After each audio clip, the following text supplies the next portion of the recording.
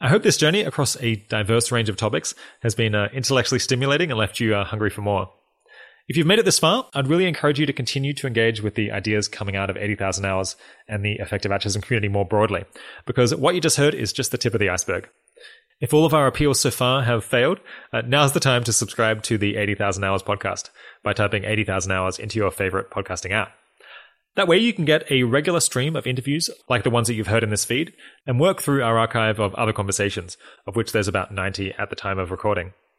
If you haven't already, you can also subscribe to the compilation Effective Altruism 10 Global Problems, which features 10 different classic episodes of the show that lay out 10 problems that people involved in the effective altruism community are working to fix, and some of the most promising interventions that you might use to tackle them.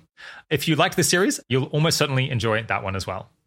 I'd also suggest subscribing to the 80,000 Hours email newsletter, which you can find at 80,000hours.org/newsletter. Every few weeks, we send research updates and the latest top job opportunities that we've added to our job board. And speaking of which, if you're open to changing job at some point soon, you should check out our job board at 80,000hours.org/job-board. There are hundreds of options on there, which might help you think more concretely about your possible next steps. They cut across a wide range of different problems that you could focus on, skills that you might have, and different stages that you might be at with your career. If you want regular posts in your Facebook and Twitter feed, you could follow us on there, or join a couple of the most prominent effective altruism themed Facebook groups too, namely the Effective Altruism group with about 20,000 members, and the Effective Altruism Careers Discussion group, where I sometimes post myself. For something a little more in-depth, you should certainly check out the Effective Altruism Forum at forum.effectivealtruism.org.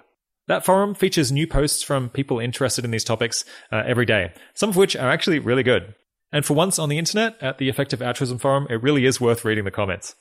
Finally, if you're interested in donating some fraction of your income to the most effective charities, you should check out givingwhatwecan.org to get more advice on where to give and their giving pledge.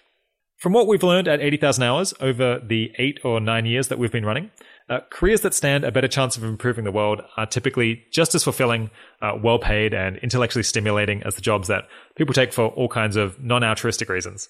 That means there's little reason not to include the social impact of your work as an important factor when deciding what kind of work you want to do.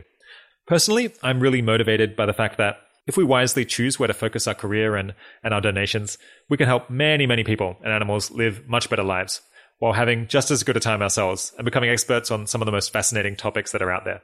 And with that in mind, we really do appreciate you listening through this feed. I hope you've enjoyed it, and I hope that I'll also get the chance to talk to you again soon. Bye for now.